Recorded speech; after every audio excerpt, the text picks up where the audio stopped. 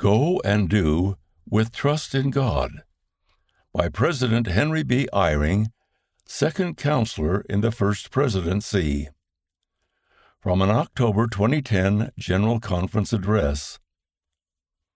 The young Nephi in the Book of Mormon stirs in us a desire to develop trust in the Lord, to obey His commandments.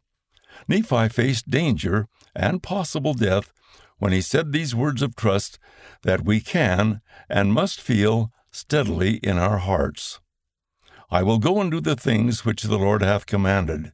For I know that the Lord giveth no commandments unto the children of men, save He shall prepare a way for them, that they may accomplish the thing which He commandeth them.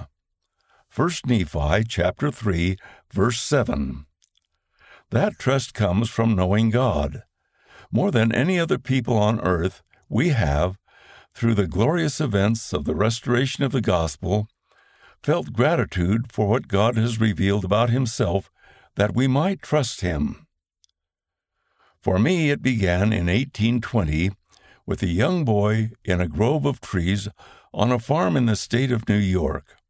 The boy, Joseph Smith, Jr., walked to a secluded spot and knelt to pray with complete trust that God would answer.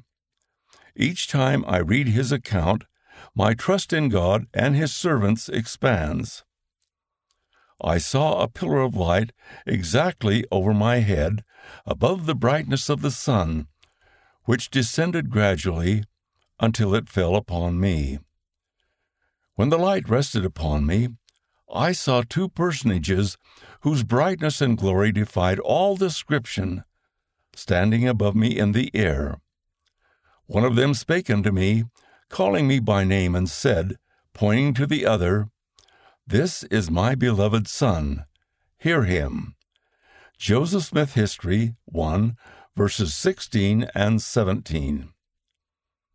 The Father revealed to us that He lives, that Jesus Christ is His beloved Son, and that He loved us enough to send His Son to save us.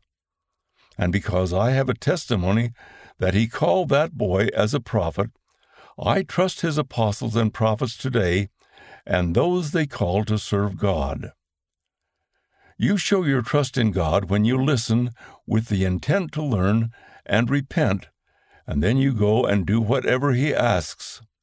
If you trust God enough to listen for His messages of encouragement, correction, and direction from His servants, you will find them. And if you then go and do what He would have you do, your power to trust Him will grow, and in time you will be overwhelmed with gratitude to find that He has come to trust you. End of the article, Go and Do with Trust in God. Read by Dwayne Case.